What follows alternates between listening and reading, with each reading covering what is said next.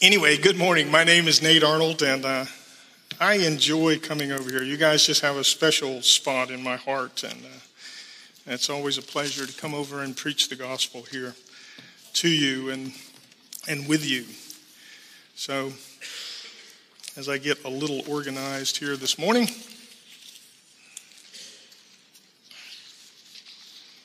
for the world, this is the Christmas season, and it's the time to gather up treasure. Matter of fact, many people are buying presents, probably even today. And we'll be all the way up till 12 o'clock midnight on the 24th. But this is a time that the world gets and gathers treasure in the form of gifts. But for the church, this time is a reminder of the greatest gift ever given. And that's God's one and only Son, Jesus Christ. John 3:16 through 18 reminds us, "For God so loved the world that he gave his only Son, that whoever believes in him should not perish, but have eternal life. For God did not send his Son into the world to condemn the world, but in order that the world might be saved through him. Whoever believes in him is not condemned, but whoever does not believe is condemned already, because he has not believed in the name of the only Son of God." And this morning I want to talk about treasure.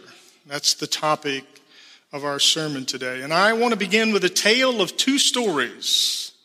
Tale of two stories, not cities, stories. So I want you to imagine with me for a moment that you're going to visit a friend. And you're driving your car, and eventually your car just breaks down in the middle of nowhere. And to your right there is a great big field, kind of on a hill, and you just pull the car over. And you kind of know my friend's house is just over that hill somewhere, and I think I'll take a shortcut across that hill. So as you start up the hill, you notice how beautiful things are, and you kind of see something on the top up there, and it's a big old stump. And as you get closer, you notice that the farmer, he just plows around the old stump. He doesn't plant anything there. He hasn't pushed the stump up. So you say, that bump of a stump would be a great place for me to stand and just look at all God's beauty here. It would be marvelous. So you start walking over to the stump, and the next thing you know, your leg falls through a hole in the ground. And after you get your leg back out of the hole, you get your little flashlight out and you look down there, and lo and behold, it's gold. It's a bunch of treasure. Well, what do? You don't want to steal the treasure, right? You want to legitimately have the treasure, though, because that's treasure. I mean, that's gold. There's jewels down there. Looks like all kinds of things. And you want the treasure.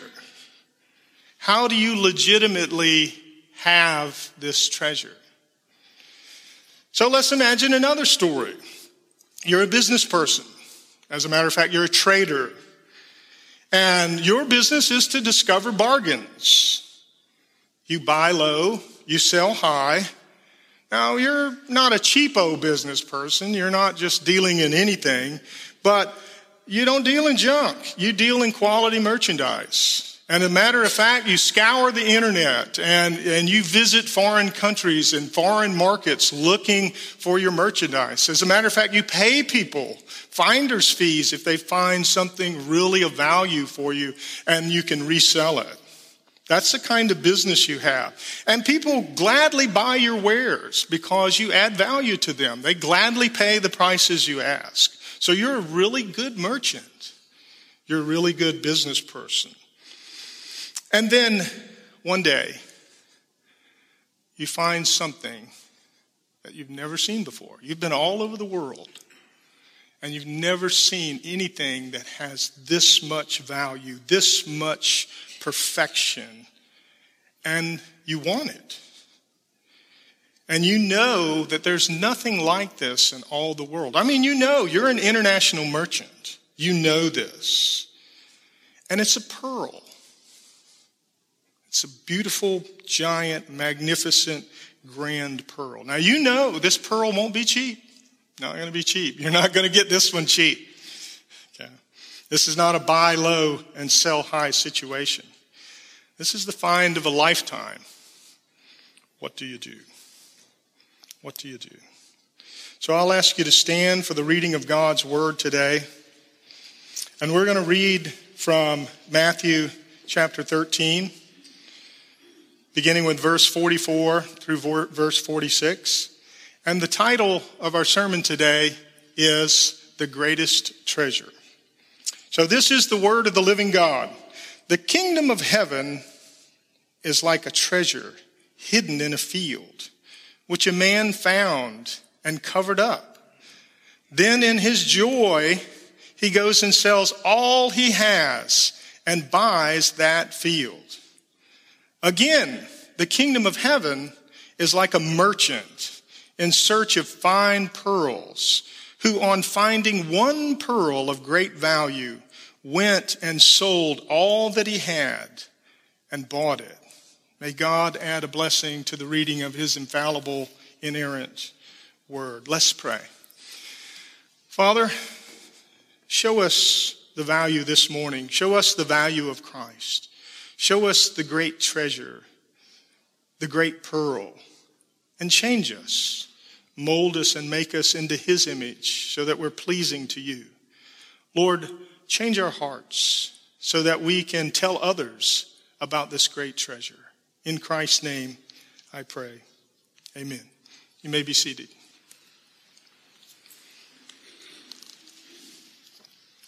So I've got 3 points this morning. They're already listed there in your bulletin.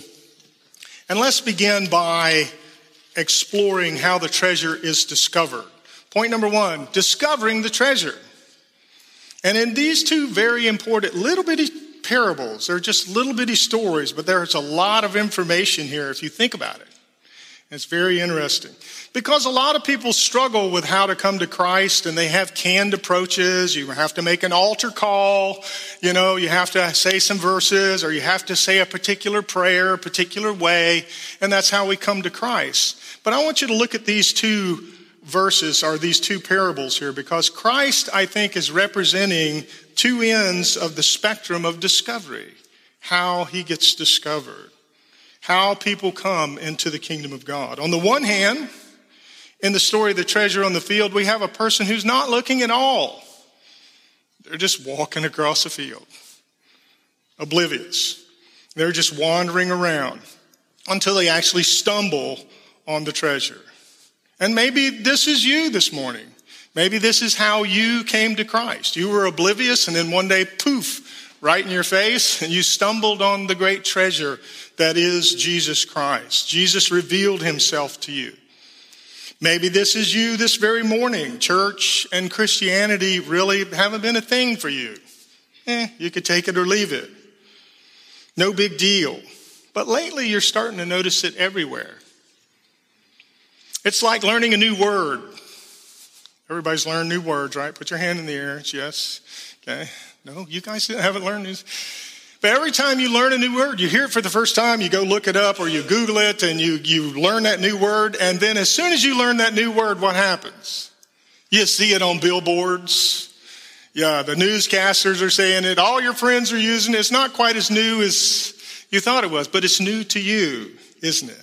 Or what about cars? I notice this all the time because we've got some cool colors of cars today. I mean, they're just really unique. And I'll see one and go, that is, people who are not in the Navy do not know that is machinery gray. That's the color of the gray that's in the engine room of a ship, and wow, why did they paint a car that way? And that's very unique. And the next thing you know, I see 40 of them. It's unique to me, right? It happens to me. And the same thing happens to you. And what happens in this case, you're beginning to learn more and more about what's going on in Christianity, what's going on with Christ, and he's revealing himself to you. And maybe, just maybe, you're about to stumble on that treasure this very morning. Could happen to you. Romans 10:20 backs this up. Paul is quoting Isaiah here, and Isaiah is quoting God. He says, I have been found by those who did not seek me. I have shown myself to those who did not ask for me. So that's the one hand, the guy or gal stumbling around in the field. On the other hand, in the story of the pearl merchant, we have a person who's constantly seeking, constantly looking. You know something is missing in your life. You just know it. You don't know why you know it, but you know it. There seems to be a hole in your heart, and you're constantly seeking to fill it. Some people try to fill it with drugs, alcohol, pornography, whatever you want to put in that hole. A lot of people try to fill it with toys and money and other things. But it still doesn't satisfy. You've bought and tried many things. Nothing satisfied. You seem to be thirsty all the time. All the time. And there's nothing seems to quench that thirst for you. Maybe that's you this morning. It's like being thirsty and having only soda to drink. It just doesn't quite work. You don't run a marathon and then guzzle a 2-liter Pepsi, right? It doesn't work. Something's wrong. And maybe that's you because it doesn't meet your need. The Bible speaks to you also. As a matter of fact, Christ himself says in Revelations 22:17, he says, and let the one who is thirsty come. Come. Let the one who desires to take the water of life without price. And in John 7:37, it says, even Jesus himself stood up and cried here and says, if anyone thirst, let him come to me and to drink, to be satisfied. You see, it doesn't matter where on the spectrum you are this morning, the spectrum of discovery. You don't have to be perfect. You don't have to come a certain canned way. And we tend to standardize things in church. You may just be wandering around, or you may know something's missing. Something's wrong. You're looking for something to fill the void, to bring peace, to satisfy your thirst. Christ says, come. Come. And this brings us to our next point. What kind of treasure would satisfy that thirst? What kind of treasure would satisfy that thirst? So point number 2, valuing the treasure. How do you value? So first we need to talk about what makes a treasure a treasure. How many people have heard it said, one man's trash is another man's treasure? Yeah, we hear that all the time, but we know that's not quite true, is it? Because to be treasure, something has to have inherent value. Right? Has to have inherent value. So we instinctively know that that's not true. And that's what makes it treasure. It has inherent value, real value. You would never say that 100 bars of gold are trash. Anybody? No, you would never say 100 bars of gold were trash unless the Titanic was sinking and you were trying to swim. And then you would let them go. You would never say a bag of diamonds weren't valuable. Each is inherently valuable. It has value by being what they are. And when it comes to what we value or our treasure, we're often willing to trade, aren't we? We want to trade up. The modern term today for the video gamers is I'm leveling up. I'm moving up a level. And we do. We want to trade. Some people will mortgage their house to start a business or take out a loan. They're trying to level up. They're trying to get something of greater value. We trade treasure all the time. It's something we do in our lives. So what type of treasure are we talking about here this morning? What's the value? What am I being offered this very morning? Well, Christ tells us right in our passage there. He says, he begins both stories where in verse 44 and 45, he says, the kingdom of heaven is like. So the treasure is the kingdom of heaven. It's how to get into the kingdom of heaven. It's how to belong to that kingdom of heaven. It's the treasure of coming to Christ. It's the treasure of having all our sins removed. All my filthiness is washed away of having a clear conscience before God because there's no more guilt. There's no more guilt. All is right between God and me. It's the treasure of receiving the righteousness of Christ, not having my own righteousness. To know that I stand perfect in Christ without spot or wrinkle. It's the treasure of being resurrected to a new life, to life eternal. Never ever, think about this, never ever to have sin influence you again or touch you again. You're perfectly whole. Think of that. That's the treasure that's being offered. The treasure, it's the treasure of being reconciled to God the Father and spending eternity with Him. How will it be to look on the face of God and live? That'll be awesome. That's awesome. It's to see His face and to walk with Him. It's the treasure of walking across the expanse of time, secure in God's love, knowing as I am known. God knows everything about me, and I will know as I am known, the Bible says. Imagine that kind of treasure. It's the treasure, I like to think of it this way, it's the treasure of running up to Jesus and say, can you show me one more time those scars? I just want to touch him. Can I touch him? And then I run off like a 12-year-old girl giggling. That's treasure. That's real treasure. That's treasure that has value. How valuable would a treasure like that be to you? What would you be willing to exchange for that kind of treasure? And this brings us to our third point. So, how do I legitimately get the treasure? I don't want to steal it, right? We've discovered the treasure. We value the treasure. How do we legitimately make this treasure ours? Because I'll tell you, this treasure is for you. It's for you. It's for me. So let's talk about taking hold of the treasure. How do we gain legitimate ownership? Because it's not a treasure you can steal. Not like the treasure in the field where you could come back every night till you got it all in a few weeks. Hopefully you wouldn't get caught. It's not like that.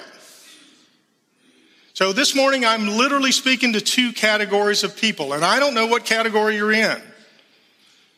The first category is those who have not yet possessed Christ, the treasure. You may be in that category this morning. And the main point of our parables is, and we see it in both stories, that the people who discovered the treasure and saw the treasure's value, what did they do? They were all in, weren't they? They were all in. They sold everything. They gave up everything to be all in. They willingly sold all they had to possess the treasure. So we see here that they made a decision. They made a decision. We know that Christ is the treasure. So this teaches us that we must be all in too, right? It's this way for yes. Yeah. That's how we're to be, all in. We must make a decision. We're called to make a decision so that we can belong to the kingdom of God. And I'll say to you, just as a person that studies leadership and management, that both components of quality decision making are present for you in these two stories. The first component is emotional. Every decision you make in life will be emotion, whether positive or negative. It should be driven by emotion. People say, well, you need to cut all emotion out of your decision making. Then you won't make a decision. That's what will happen. But you see, the first guy, he sees the treasure and with joy he does this. So the first component of decision making is emotion. The second component is intelligence. That pearl merchant did some noodling. I guarantee you. They got out their notebook, their calculator. Whoa. And there was some intelligence involved. So both components are involved in our decision about coming to the kingdom of Christ, about coming into the kingdom of God. It gives us a hint how we're to approach this decision. Now I want to warn you. If you don't belong to the kingdom of God this morning, this is not a fair weather decision. It's not a fair weather decision where when we're in trouble and we want to escape or we think we need some kind of insurance against this problem, we come to Christ, and then when things are good, we go about the old way of life. That's not what this decision is about this morning. This is the Lord of glory that we're talking about, Jesus Christ himself. And we have to note in the two parables, the field is not cheap, is it? The pearl is not cheap. Neither are cheap. We commit to things we value. Value brings commitment. For example, I'm a geek, I'll confess it, and I'm a little rigid. So my toolboxes are set up a certain way. And when you go in the garage, you'll open the fifth drawer down, and there'll be an array of screwdrivers in good, proper military order. And those are my good screwdrivers. And then I'll have another bag over here with my beater screwdrivers in. What do you think is going to happen if I catch my grandson with one of my good screwdrivers beating on it with a hammer? Because I value those screwdrivers more than I do the other. I don't care if you beat up the other ones or break it. So we commit to things we value. We treat it differently. And that's what Christ is calling us to this very morning. I don't have time to unpack it, but Luke 14, 28, 33, that's your homework. Write it down, Luke 28.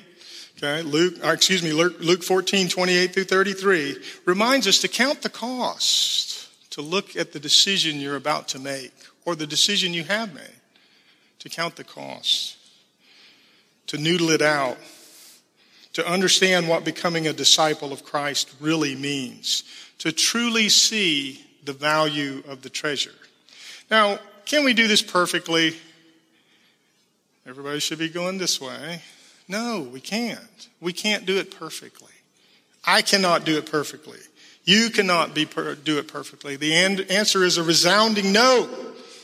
But still, Christ calls us to make the decision, doesn't he? In whatever condition we find ourselves.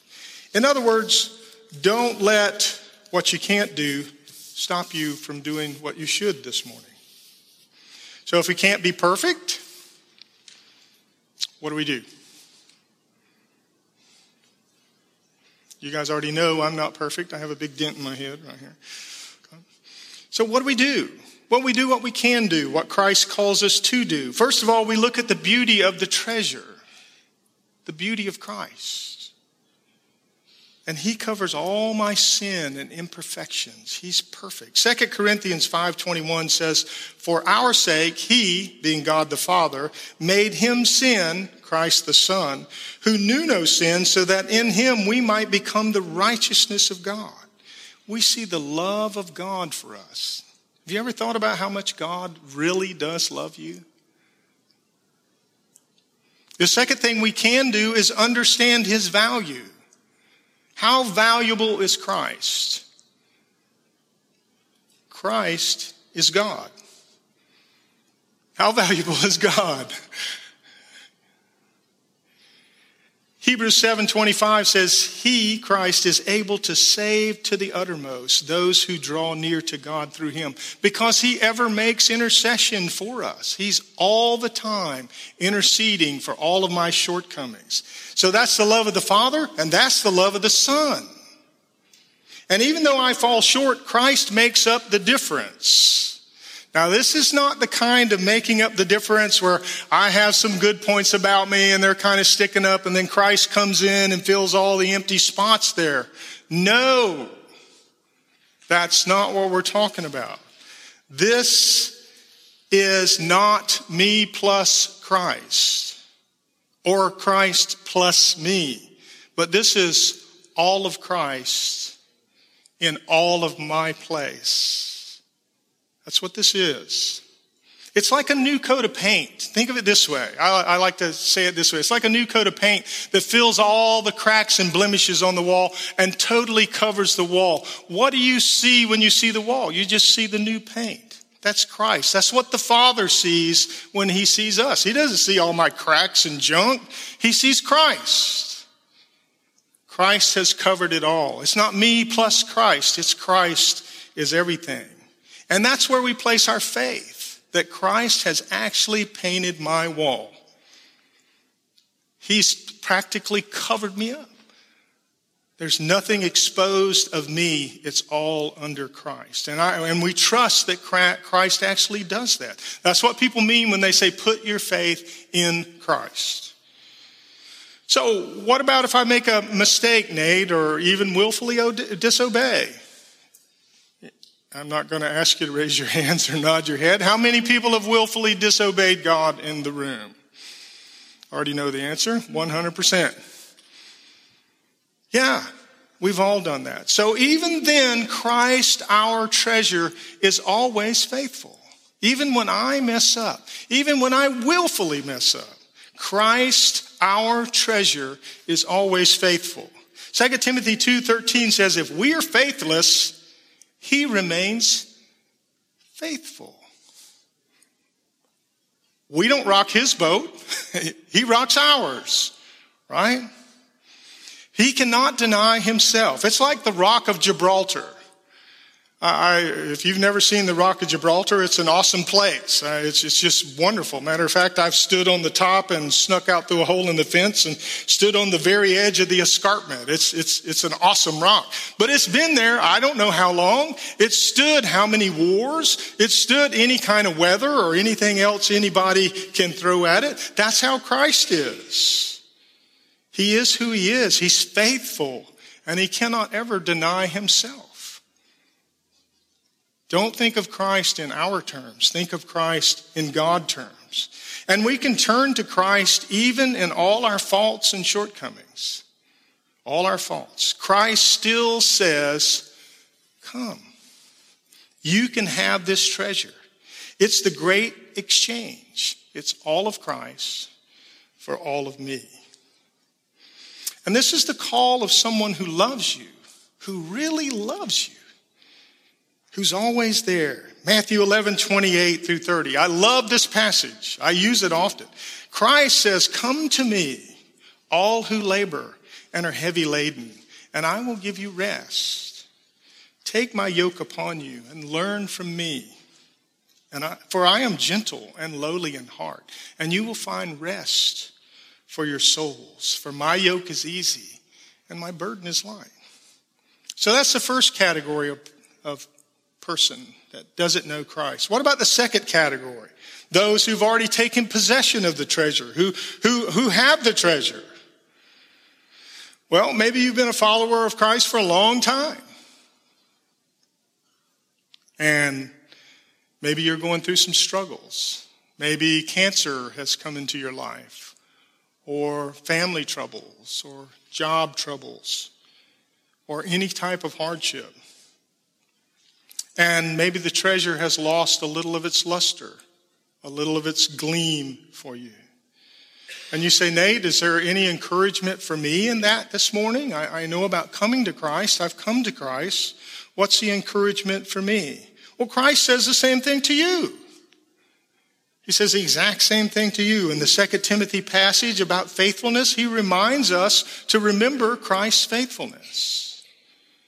And in the Matthew passage, he reminds us that every time we have a struggle, we can run to Christ and he will lighten our burden. He will change us in that situation, even if he doesn't change the situation. He's always there for us. And as a matter of fact, for us, we get the extra Benny. The Bible gives us a little bit of encouragement here. Philippians 1:6 says this, says, I am sure of this, that he who began a good work in you will bring it to completion by the day of Christ, at the day of Christ. God will bring all of us who follow him through all of our struggles and hardships. He gives us this assurance because of his great love for us. And he wants us to have the treasure. He's not withholding it. He wants us to have it. So in conclusion, let me ask you, maybe you're in the first category and you don't legitimately possess the treasure.